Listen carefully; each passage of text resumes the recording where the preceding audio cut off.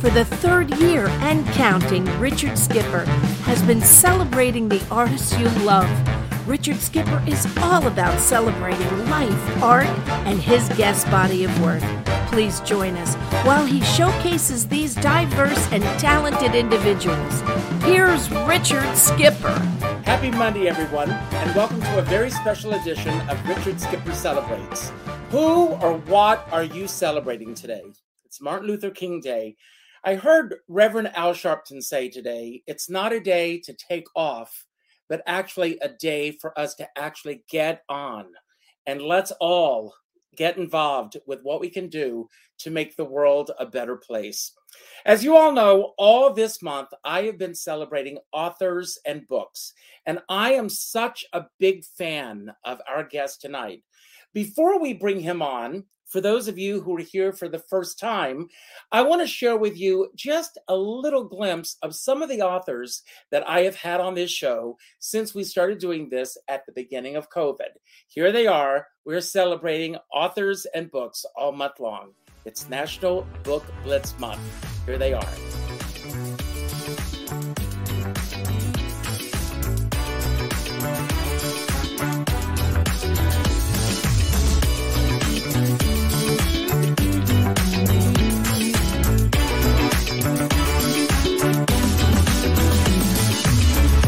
Now, actually, there are three S's in show business. There's Sinatra, there's Streisand, and there's Santopietro. And I'm a huge fan of the latter. You don't believe me? Here's Considering Doris Day. Here's Sinatra. Here's The Sound of Music story. Here's The Way We Were, which we are going to celebrate tonight. It all begins with an incredible movie. Let's take a look at the trailer, and we will meet Tom on the other side. Here it is. Wouldn't it be lovely if we were old? We'd have survived all this. And everything would be uncomplicated and easy, like it was when we were young. Katie, it was never uncomplicated.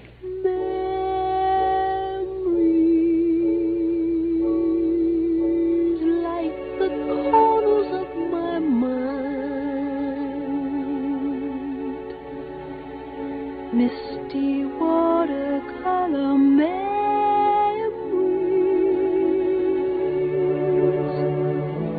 of the way we were. Save Spain! Stop Franco! Katie, what are you selling? Stop! The ROTC, you can have it cheap! Fascist. 2 hamburgers, 2 cheeseburgers, and 4 Coke. Onion? Yeah, in the Cokes.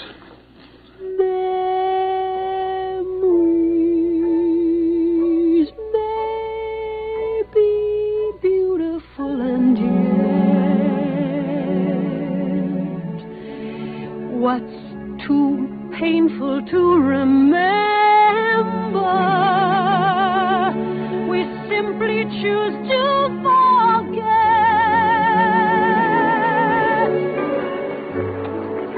Look, I don't know when I'll be back.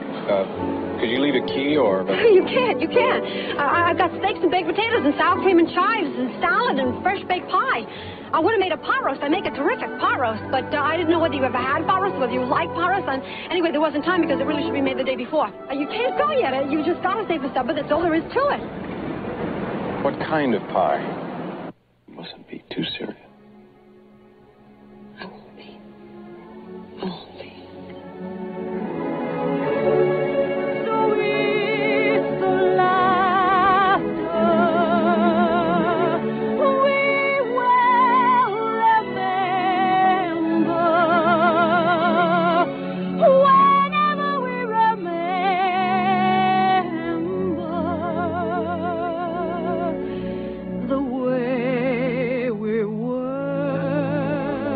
And here he is. Tom, I normally begin my shows by asking my guest, who or what are you celebrating? But instead of asking you that question tonight, I'm going to ask you, what was your favorite Saturday? Wow, that is an unexpected question. I asked this question because today I went back and I watched The Way We Were this afternoon. It's been a long time since I sat and watched the film, but I've been so immersed in your book. As I was sitting here preparing for tonight's show, I said, I'm going to stop and I'm going to go and watch this film. It's such a classic film. And I have to tell you, every time that incredible, luscious score builds up, I get goose pimply. I'm not ashamed to say, the tears just well up in my eyes. And one of the things that you say in the book, and we're going to delve into so much tonight, is that both Katie and Hubble are parts of all of us. And, and Arthur Lawrence and Sidney Pollack, I have to give them both credit, on making this happen. But they've captured a little bit of all of us in both of those characters. And perhaps that's why that film resonates so much with all of us. I think that's very well said, because it's the attraction of opposites, and we can all relate to parts of each of the characters. So Katie, the outsider, the kind abrasive, sometimes nagging, but ultimately with such a great heart that you respond to her. And Hubble, the golden boy, everything comes so easily for him, but he's lacking the commitment and passion that she has. So they, in many ways, complete each other. And I think that's how and why we can all relate to them, because we all are looking for, the elements or the people that are going to complete us. Well, as you saw in my introduction, and this is not just lip service, I'm a huge fan of yours. I have so many of your books. I've read them. Nice. And I want to ask, how did this come about that you wrote this particular book, which is brilliant, by the way, for everyone out there? You've got to read this book. And you can't put it down. Well, thank you. That's awfully nice. Thank you very, very much for saying that. And, I started thinking about The Way We Were because I heard and saw two women reenacting the final scene of the movie verbatim by heart. And I thought, now this is really interesting. They're so obsessed with the movie. They have to do it themselves. And then on another level, I realized that what I wanted to do was that if I wrote about The Way We Were, it would complete what I call my trilogy of books about movies that people don't just like, but become obsessed with. And the first one was The Godfather, which people watch endlessly. The second one was The Sound of Music. And then I thought, The Way We Were, that'll complete it. A drama, a musical, and a romance. So, yeah. I have to ask you, are you happy with the ending? Oh, yes. Yeah. I think it is kind of a perfect ending. It's not a perfect film because, as I explain in the book, about what they did with some of the editing, but that those last 5 minutes when they meet for the last time, that just is like a punch to the gut. It affects all of our emotions, and it's really, it should never be touched. So that ending. Well, I want to go back a little bit. Do you remember the first time that you saw the film? I remember when this film, first of all, the 50th anniversary is coming up. Right. So perfect timing, of course, with the book coming out now. But I remember the phenomenon of the rise of Barbra Streisand at this time. Right. And also Robert Redford. It was like the perfect storm coming together. Right. And and you also talk about this in the book, and I don't want to give away too much of the book because we want everyone to read this, but it showing up in the newspapers that they had Robert Redford. and then they didn't have Robert Redford. Right. And then it was in the newspaper again the next day that they did have Robert Redford. Yeah. So it was almost like this yo-yo effect. Obviously, they were not playing with the affections of the American public, but it was almost as if they were playing with the affections of the American public, because here were two of the biggest movie stars coming together to make what could become one of the biggest movies, and did, of all time. And then we learn a little bit along the way of how difficult it was to get Robert Redford to finally say yes. Yeah. He was very, very reluctant to make the movie because he felt that the screenplay was weighted so heavily in her favor, that it was her story and that he was a cardboard figure. And he was very friendly with Sidney Pollack, having already made films with Sidney Pollack. And Pollack just went to work on him and tried to wear him down and say, you have to make this film. You need to have a romantic leading man role, because he was a star. He had done Butch Cassidy, but he hadn't done an all-out romance like this. And not in a while. I mean, he had some of those early on in his career, but it had been a while since those had happened. Right, and that's correct. But his persona had been taken over really by Butch Cassidy and the Sunday Kid, and so Pollack just went to work on him. And what finally convinced him was when Pollack said, I will bring in other writers. We will rewrite the script. We will beef up the part of Hubble. And which is ultimately they brought in 11 writers, including Francis Ford Coppola. This made Arthur Lawrence furious because his screenplay was being manhandled by 11 different writers. And at the same time that Redford finally reluctantly agrees, Barbara, of course, knew as soon as she read the treatment that she was going to make this movie. And I loved when I was researching it, and she confirmed this because I had this great written exchange with her for the purposes of my book.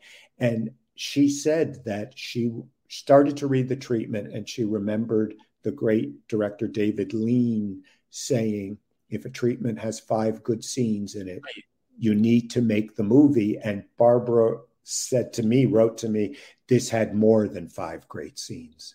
That jumped out at me. It was like a lesson in film making right there in that one passage. Yeah, it's great because, she was gung-ho, he was so reluctant, and they come together and it's this kind of magical pairing.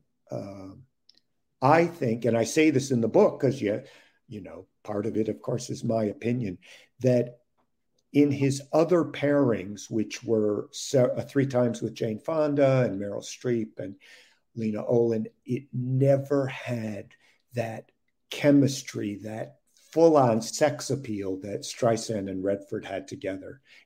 Because they're so opposite, that's what made it so great. And I love the fact that so many aspects of Arthur Lawrence's life found its way onto the pages of this story. And also, when you talk about the writers that were being brought in or were being bandied about to be brought in, some of them were blacklisted writers that were also, and that was intriguing to me as well. But again, there were other people that were bandied about, in terms of a possible co-star, but I don't think that any of them really would have gotten there. Do you? I mean, yeah, I agree. I agree. And because Redford was so reluctant, and he was making the producer Ray Stark, who was enormously powerful, he was making Ray Stark crazy because he was so indecisive and said yes. And then the next day, as you said, there was a retraction in the Hollywood Reporter. And, and they also had a history, if you want to talk about that for a moment. Yeah, they had worked together, and it was a clash of 2 men who had very definite opinions, and each wanted their own way. And so Stark said to Sidney Pollack, that tonight is the deadline. That's it. Go over to his apartment and get an answer out of him. And then when he called the apartment to say, did you get the answer? And Pollock said, no, not yet. And Stark barked at him and said, that's it. Ryan O'Neill's going to play the role. That's it. And Sidney Pollock said, no, you have to give me more time. And at the 11th hour, Redford capitulated, and he said, I did it because of my faith in Sidney and because he said there would be rewrites. And it truly was the 11th hour. It was the 11th hour. It was late at night. Yeah, that's what it was, kind of, this real life scene out of a great Hollywood movie. Now, it's funny that you say that. I was thinking this would make such a great scene in a movie and nobody would believe it was happening. Right. Absolutely. As was true of many things in the making of the film. That's why I had so much fun researching it. And I spent several days in Washington, D.C. at the Library of Congress, because that's where Arthur Lawrence's papers are held. And first of all, it was just great as a writer to be in the Library of Congress, because it's incredible to be there. Yeah, it's really exciting.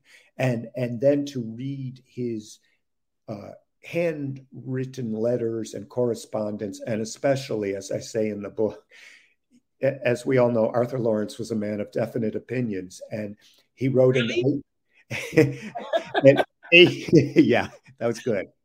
An 8-paged, single-spaced memo to Ray Stark, in which he was just, in effect, on the page, yelling about everything he didn't like in the rough cut he had seen. And I thought, this is really interesting. He is just speaking his mind, and the consequences be damned. And ultimately, Ray Stark fired him from the picture and then rehired him when they got in trouble. So that made it interesting too. It reminded me almost of, West Side Story with Jerome Robbins being fired from the film. Such one of the integral creative talents being fired from their baby, their creation. But in the case of Jerome Robbins, of course, he never was brought back. Although we know that he was working behind the scenes with many of the actors.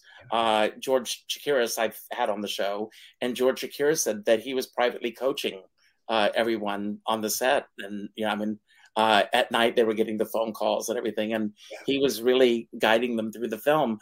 And I love the telegram that Barbara got when she was out of the country to let her know that she had her leading man. Yeah, because Barbara was while all of this was going on, she was in Africa filming Up the Sandbox, and kind of on tenterhooks, wondering if Redford was in fact going to co-star. And it was her then agent, Sue Mengers, who sent her a telegram that she got in Africa that read Barbara-Redford. And that's how she knew that Redford was going to make the movie. So that's a pretty good story in and of itself. I wonder where that, I hope she still has that telegram. She has to have that telegram. I would think she would, because, Barbara has those amazing archives. And so I wonder, she's writing her autobiography, and maybe it'll make an appearance in that.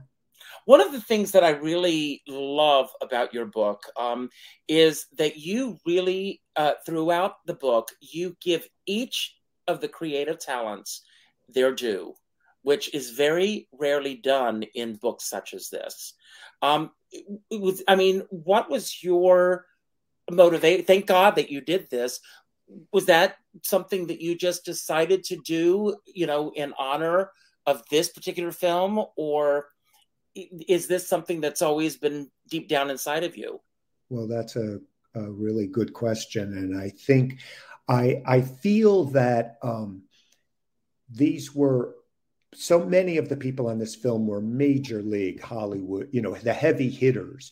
And also, I think, to me, film is so collaborative, and I don't always believe in the auteur theory, because I think if the director is the absolute author of the film, as that theory holds, I always find myself thinking, well, who wrote the screenplay that you shot? So you just reminded me of a quote in your book. Okay. Keep talking. Oh, okay. And so I wanted to give all these players their due because it's not just Streisand and Redford.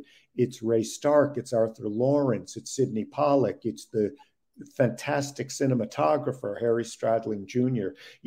Marvin Hamlish, the Bergman. So this was a collaborative film. Here's the quote. Film's thought of as a director's medium because the director creates the end product that appears on the screen. It's that stupid auteur theory again, that the director is the author of the film. But what does the director shoot? The telephone book? That, of course, is a quote from Billy Wilder, and it's a great quote. But you just use the magic word collaboration. And the collaborative process is something that I really think about, this alchemy of all of the right elements coming together. And let's break down the alchemy of this film. And let's start at the top with Sidney Pollack. And from Sidney Pollack coming on board, and he had very strong opinions from the moment that he said yes to how this film should go. Yeah, I think Sidney Pollack ended up being absolutely the right director for this film, even though he and Arthur Lawrence were really at loggerheads through much of the shooting.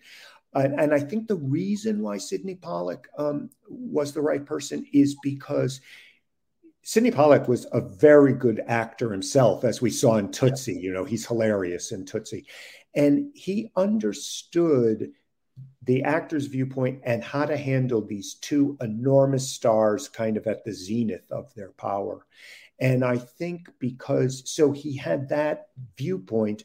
And I think he was, although incredibly strong-willed, he was a man, he was not a yeller or a screamer. He took time with people. And I think you needed that kind of presence behind the camera to bring along Barbara and Redford and all the other disparate elements combined. And, the success of the film was far from assured. And I have the quote in the book that I really love that concerns Sidney Pollack, which was that very early on, a Columbia executive said to Sidney Pollack, "You're making a movie where Barbra Streisand doesn't sing and she's a communist? Are you trying to kill me?" Yeah. Yes, and of course, at this point, and then of course, Robert Redford also did not want Barbra Streisand bursting into song in the middle of the film at any point.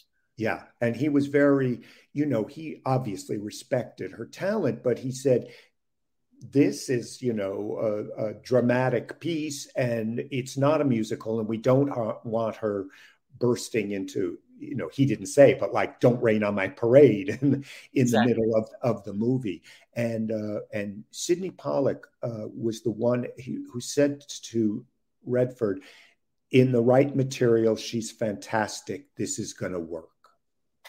What was the starting off point for you? We're reading the book and there's a narrative to your story and the story of this film, but how did it start for you? You mean, how did it start? What was the springboard for me? What was the first words that you typed out that began your journey on this book? Well, the first words I typed out, ironically enough, actually landed in the book as the first words. That's very unusual for me. But I just said, in the beginning, Arthur Lawrence was going to write a movie for Barbra Streisand. And then, because I was so interested and really amused by the fact that Ray Stark had said to Lawrence, I want you to write a movie for Barbara. And they came up with this cockamamie idea that it was going to be a musical, and Barbara was going to be a Brooklyn school teacher teaching blind children to sing, as I call it, Brooklyn's answer to Maria von Trapp. And Arthur Lawrence said that as he was walking over to talk to Barbara about the idea, he thought to himself, this isn't just bad, this is horrible. I can't talk to her about this.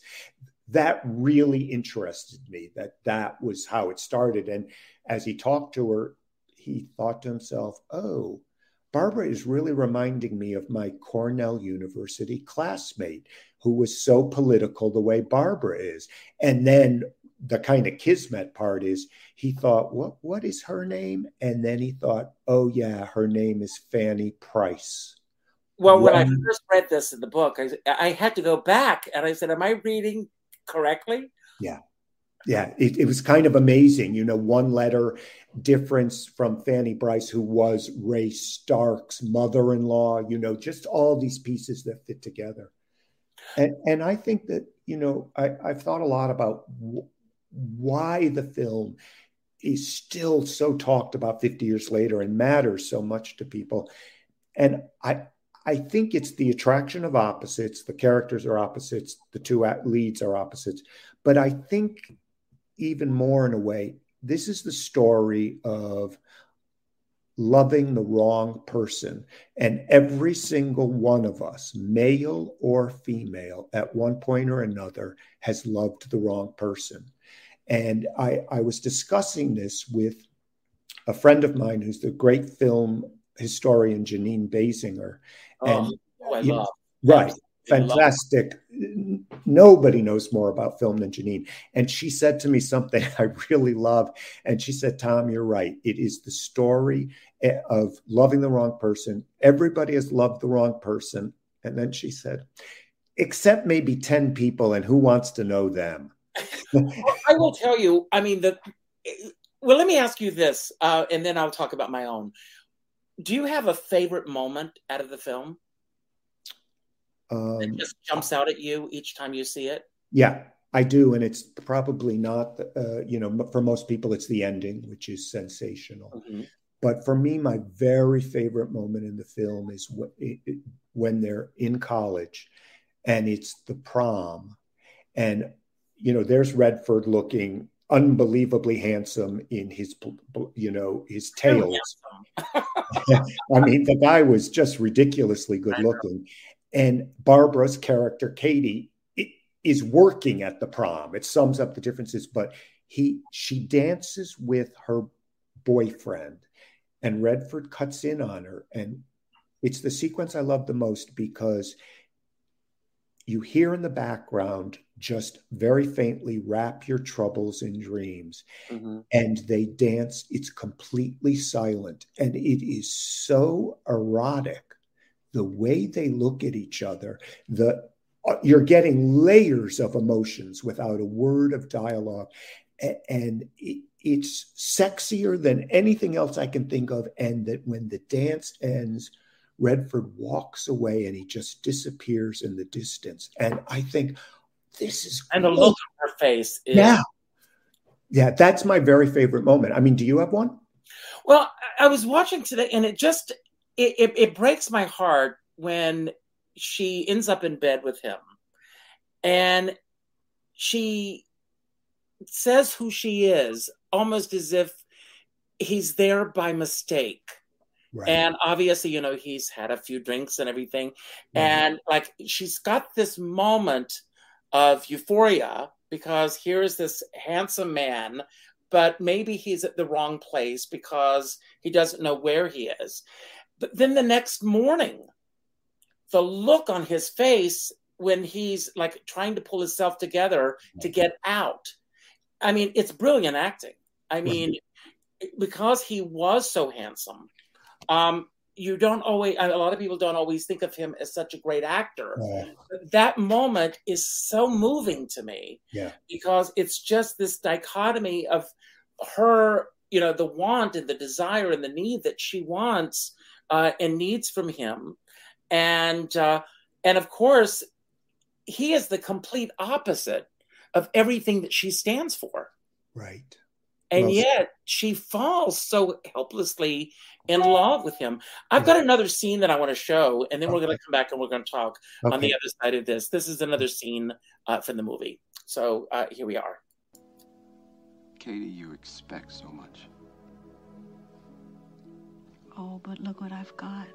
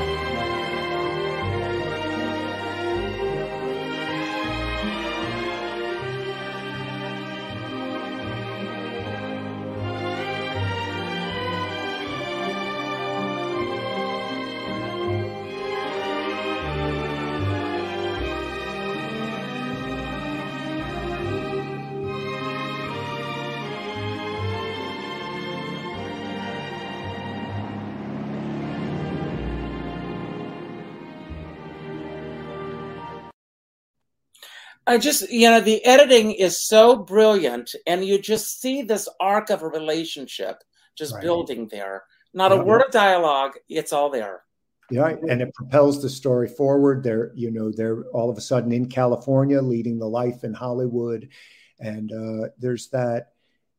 The two things that I'm glad you chose that scene, because what leapt out at me this time was that great line, which was right at the very beginning of the montage about you expect so much, and she says, but look what I have. I mean, we all want that person that believes in us wholeheartedly. And that's very seductive for all of us, I think. And so it's a wonderful way of conveying.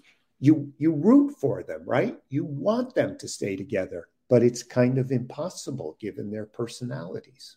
Well, Carol Channing used to say, be careful what you wish for, because you will surely attain it. And she gets it. I mean, here she gets it. I mean, and before this, the scene where she's at the party right after Roosevelt passes away. Right. And I hope I'm not giving away too many spoilers for anyone who hasn't seen the film. But and everyone's making the jokes. I mean, and then the way that she just lashes out, and you think at that moment, that's it. The relationship is over. Yeah. She has thrown everything she's had away. And he goes back. I mean, it's the same thing. I mean, even though we get this side, and maybe this was Pollock's doing. I don't know. Perhaps you can shed light on this. I mean, with all the work that you saw various versions of scripts, right, and everything, but was that Pollock's doing as far as Redford's character of Hubble was concerned, in terms of him making the decision to come back? I think that was really Lawrence's attention, all along, that because he wanted the coming together, the breaking apart, the coming back together, so that you had this rooting interest in it.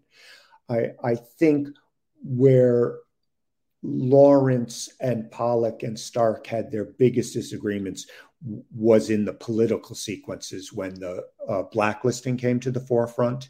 And that's why I wanted to include the story of how the first sneak preview went great for 2/3 of the movie until the politics started to intrude. And all of a sudden the audience is getting up and getting popcorn and having a smoke, because you could still smoke. Yes. And so they realized, in Pollock's words, people didn't care as much about the politics. He actually said what they cared about was, is he going to kiss her again? Are they going to get back together? What was the biggest surprise for you? First of all, how long did it take you to write this book? I would say it was probably 18 months. Okay. Maybe just a little shy of 2 years. And there were, I think in terms of surprises, the first surprise was actually to receive such lengthy, thoughtful responses from Barbra Streisand. Because when I was able to submit questions to her through her manager of 50 years, Marty Ehrlichman, who's very nice, but I did not know if she was going to respond at all. And it took about a month, but Now, you've written about Streisand before. Was this your first correspondence with her? Yes, it was. And I thought a long time, as you can imagine, about what questions I wanted to ask her, because it could not be a question like, did you like Robert Redford? It had to be that. I had to show, that I was very serious about the film. And the thing that was so great about it, Richard, and was that the questions I asked, I got a paragraph long answer for each question. And I thought, this shows me exactly who she is, because every word mattered to her in the responses, in my questions. And I thought, well, this is why she was one of the foremost interpreters of Sondheim, because, Sondheim's big statement, God is in the details. Well, her answer showed me that that's how she approaches her work. So that was so great, and it was a big surprise. And it also showed me, as she herself has said, one of the statements from her that I've included is, had said previously, I'm very blunt. It saves me a lot of time and it loses me a lot of friends. And which is a really interesting statement. And so one of my questions, I had a sort of a multi-part question about the title song because it's so famous.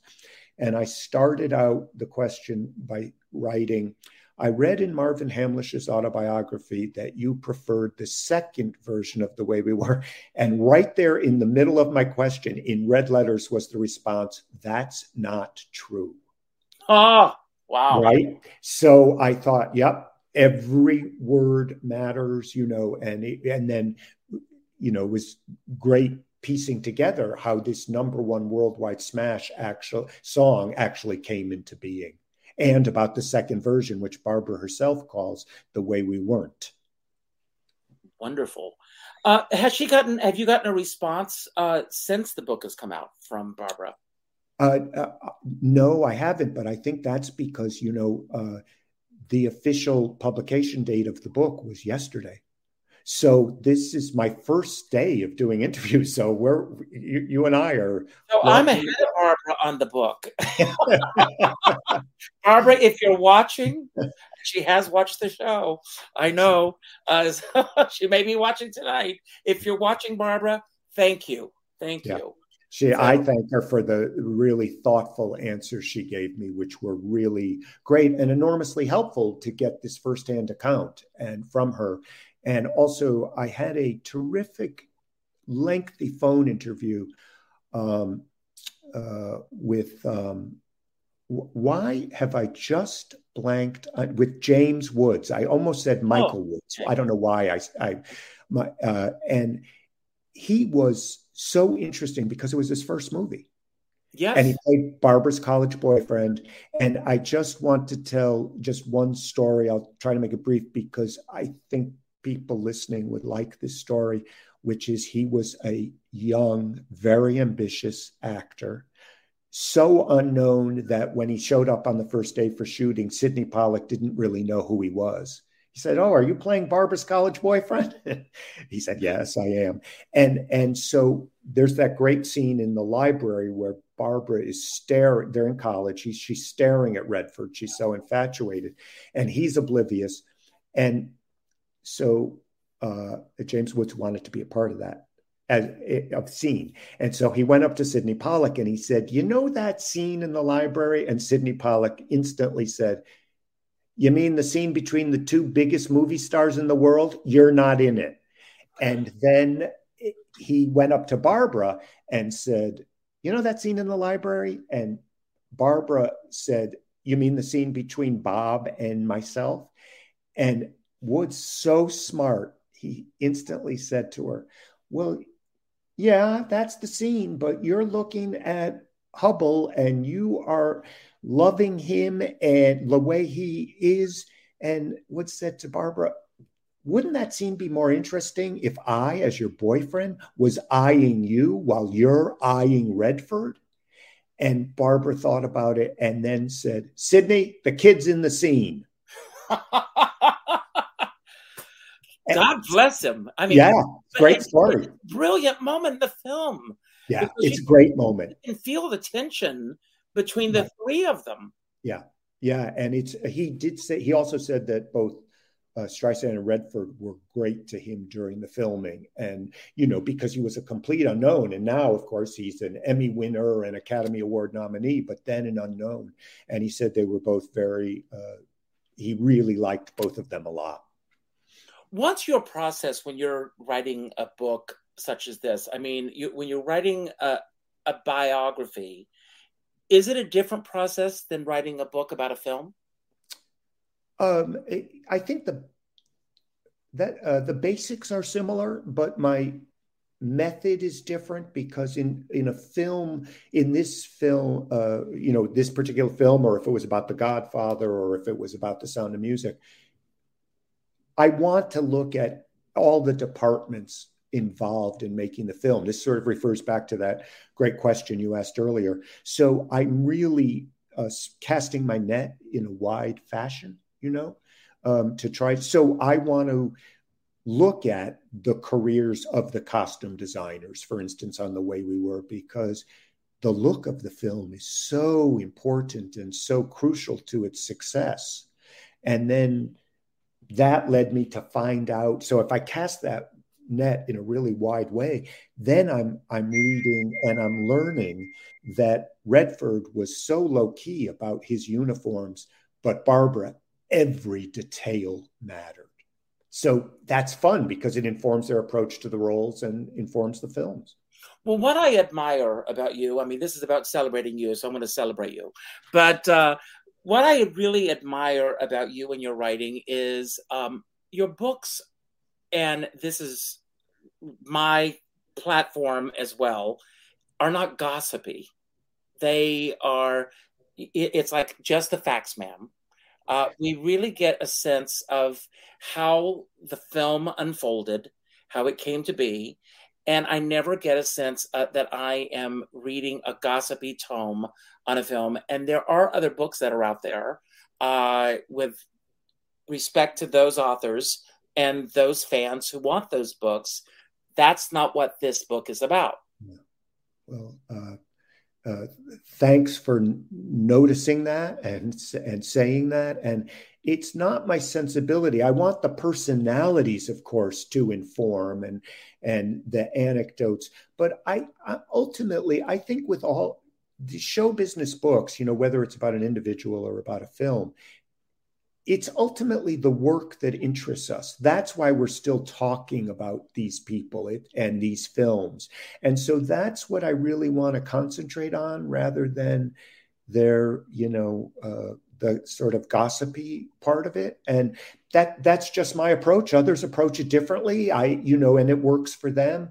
But I'm ultimately, I love knowing things like, the cinematographer talked about the right way to shoot Barbra Streisand on film. And then what interests me more is the cinematographer on The Way We Were was Harry Stradling Jr., and Harry Stradling Sr. shot Barbara's first 3 big musicals. Exactly. That really interests me a lot. And I hope interests film fans because it affects how the film looks and how we respond to it. And I also want you, and you bring this out in the book as well, that both Stradlings really respected Barbara because Barbara had such an inquisitive nature in terms of the questions that she would ask. And, we've gone through that period. And I think that as we have evolved, at least I hope we have, that people respect her artistry much more than they were in the 70s when she was given the reputation of being a diva. Yeah. And just, some of the stories are legendary of her, asking all the questions and everything. Right. But she wanted to be the best that she could possibly be. Right. And she is, let's face it. I think that's right. Everything you said. And I was really interested to learn that Sidney Pollack said that Barbra Streisand was the least problematic person he dealt with on the film, that she was very happy with the role. She knew it was a great role. And also he said that her constant questioning and attention to detail came from a good place. He said it was never to be, annoying, or that it was about every detail mattered, as I was saying earlier, wanting the film to be as good as it possibly could be. So he found her actually the easiest to deal with because he was, also dealing with the squabbles with Arthur Lawrence and Ray Stark. And so that you had asked earlier about surprises. in my research, and that was a very pleasant surprise. Well, there are two personalities that we'll talk about those for a moment. You've got Barbara Streisand, who has the reputation of being a perfectionist. Mm-hmm. And when I think of that reputation of her being a perfectionist, I don't look at that in a negative at all. Mm-hmm. And then on the flip side of that, Arthur Lawrence, based on everything that we know about him, I think that a lot of it, unfortunately, had to do with an ego that got in the way of his craft on more than one occasion. Mm. And also, if I can bring this up, do you think because of the time frame that he was living in and that he was gay, mm-hmm. had a lot to do with that? Oh, that's such an interesting question. I think it has to have influenced his approach and behavior, certainly to some degree. I think the fact that, with this particular film, the fact that he was blacklisted obviously had affected him. And whether or not, I'm not certain whether part of that blacklisting, was it just political, or was it the fact that he was known to be gay? Because, that obviously factored in with people like Jerome Robbins and the trouble he got into. So I think, and in terms of the Lawrence approach, that whether his being gay, if this is your question, affected his behavior, his approach, is that? I'm in terms of the way that he lashed out with so many people. Well, I think he was of a personality that he said what was on his mind, and oftentimes there was not a filter.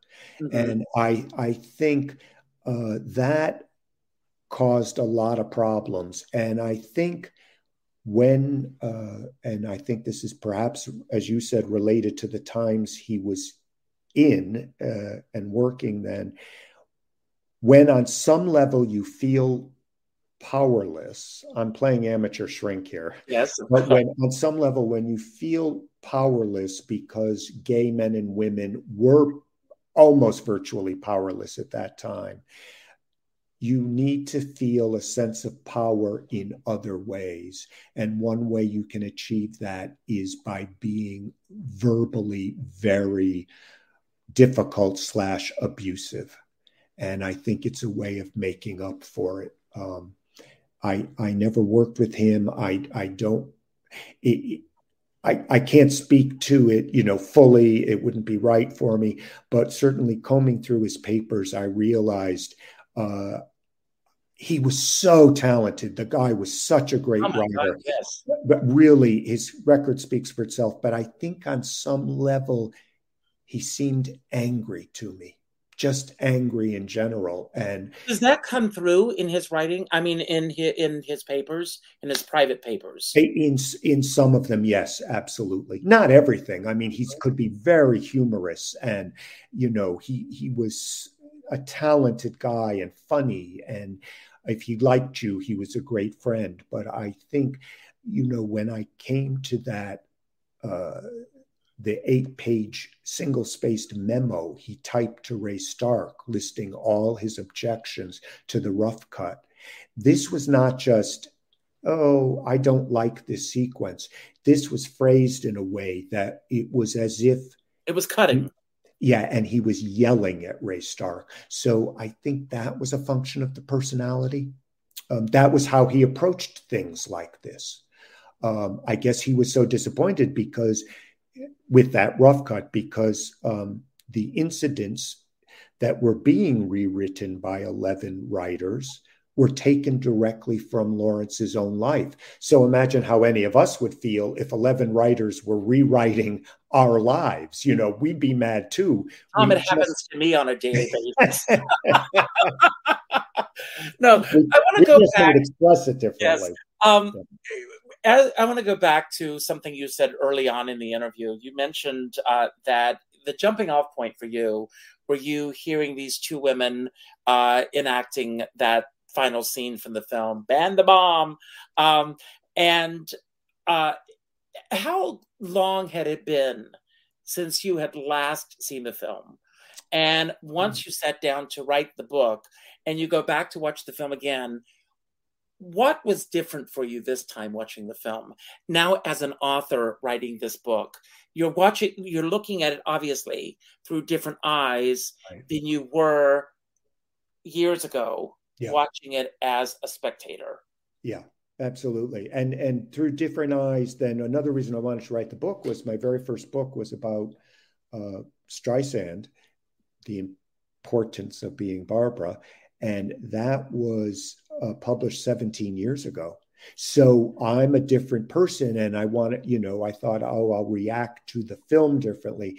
And in fact, I did. I think that on the negative side, I realized how jumpy the editing is in the last third of the movie with the political sequences. It really jumps out at you in a way, I more so than I remembered from the last time. And on the positive side, it's a funny thing to say, but I appreciated those lead performances even more, because I thought Barbara really controls her personality. She has such a larger than life persona, and it is tamped down in this movie. It is just a straightforward performance. And so I admire the performance a lot. I think it's the best she's ever been. And it also made me appreciate how Redford's such a great film actor. I never saw him on stage, but in Barefoot in the Park, but he conveys so much with so little. And so I thought, this is why they're so great for each other, that they're opposite approaches. So those were kind of one was a slightly negative reaction, but the other, which was bigger, was my appreciation for it. And I just thought, so many people love this film and remember it. I just wanted to write about it again. I remember again when the film came out, and then throughout the 80s, there was constant talk of a sequel to this film. Right. I don't think a sequel could have ever worked. Do you? Oh, that you just said the $20 million question. Could it, couldn't it? Because there were 3 different versions of a sequel written, one by Lawrence. That's where it started. I think maybe Alvin Sargent wrote another one. I can't swear to that. And I think that, Richard, in a way, I give an equivocal answer, because the ending of the movie is so perfect. I'm not sure I want to see it continued, but at the same time, I have to know if they get back together. So, and I said to somebody, that they were asking me about this very issue. And I said, well, to find out what happened to these 3 scripts and why the sequel wasn't made, I said, you have to read the book. And then I added, plus I have my own idea for a sequel. So there you go. It's also interesting to me, going back and watching it, that you see his wife, but you don't see her husband. Right. You never see Dr. David X. Cohen. Right. But because his wife, if you think about this for a moment, his wife is very much the cookie cutter image of what his wife would have been if Katie had never come along. Right. You're talking about the woman that's seen with Redford in the very last scene. Yeah. When she has that famous line, "Your girl is lovely, Hubble." Right. Yeah. I never, that's interesting, Richard. I never made the leap that they were necessarily married, but maybe they are. And it sums up all the difference in the world, that she's saying your girl is lovely. And then she's inviting him over for drinks, but as he says, I can't come. Right. He can't. And so To me, we all make up our own ending. I mean, do you think they would ever get back together again? Would there be a sequel, do you think, or they should just leave it as is? No, it's like it's Scarlet and Red. It's just like, they did a sequel to, Gone with the Wind, and it just doesn't work for me. Right. I've got one last question that I'm going to ask you. Rosa Puzo, who is coming to see you in person tomorrow night. Great. So, yes, Great. she will be there. That's nice. Brings up a point. She said that she wished they didn't cut the scene where Katie sees the student like her. Right. I'm sure that with, all your research, are there cut scenes that you wish hadn't made it to the final film that would have made a difference in your mind? Yes, that's one of them. But the one that I really wish they filmed and didn't include in the final print is this, to me, incredibly moving scene where they're still in New York, and she says the words. She says, "I love you, Hubble." And he looks at her, and then he looks down, and he can't say, "I love you, Katie." And it's heartbreaking. And then she says, and Streisand delivers it so beautifully. She just says, "That's okay." That's her response to his silence. I feel that scene would have so informed the characters, but they cut it. Wow. So, it's the game we all play with Hollywood, right? What if? What if they had included that? Yeah. Well, Tom, I mean, this hour has flown for me. You are truly one of my favorite writers. I live in anticipation. There are other books, Bob Avian. I mean, so many, Barbara Cook is on the shelf. So many other books that you've written that I just adore. I'm going to give my final comments, and then I'm going to give you the final word tonight. It can be about anything that we talked about that you want to expound upon, anything that we didn't talk about that you wish we had, or just any final message that you want to leave everyone with. Don't worry about how to end the show. As soon as you say goodbye, the final credits will roll, but you will have the final word tonight. Before I say goodbye, however, I want everyone, call your favorite bookseller and ask for this book. If they don't have it, it's available on Amazon or Barnes & Noble. Tom has done a few book signings. He's going to be in Connecticut tomorrow night. The name of the bookstore, for those who are watching, is R.J. Julia in Madison. And then on Saturday, I'll be in my hometown of Waterbury, Connecticut at Barnes & Noble. And then a week from tonight, I'll be at a Barnes & Noble in New York City, which is where I live and work. And I'm really looking forward to seeing all my pals in all those places. And if you'll get those links to me, I will get them all on the YouTube channel, and I will make sure that we get the word out for anyone. And everyone who watched the show tonight, if you could leave a comment on the YouTube channel and let me know what you think of tonight's show, that helps in terms of the analytics of the show and the ratings. I end every show by telling everyone to go out and do something nice for somebody else without expecting anything in return. Go to your favorite bookseller and order 2 copies of this book. Keep one for yourself, and then send one to a friend that you haven't spoken to in a while. Then pick up the phone and call them and let them know about your favorite moments from this film or any other film for that matter. And Tom has these and other incredible books. Let this be the jumping off point for you if you haven't read the other books. They are all incredible. National Book Blitz Month was created because it's a jumping off point to get people to read again, especially our kids. Get them off social media, get them to read a good book. It's important to do so. I want to acknowledge this past week, a few things that I'm going to throw in here.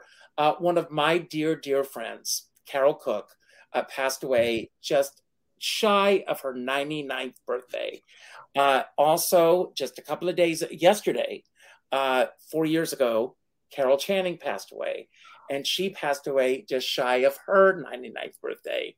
Today, also, 59 years ago today, on Broadway, Carol descended those stairs at the Harmonia Gardens for the first time on Broadway. Oh. So we celebrate all of these great artists that have gone before us. And of course, Barbra Streisand descended those stairs on the screen. They all brought something magical to the role of Dolly Levi. We celebrate them all. We celebrate all the great artists that have gone before us. I do what I do because I believe all these voices need to be heard. We need to celebrate our past, celebrate our present, and celebrate the future of what's ahead.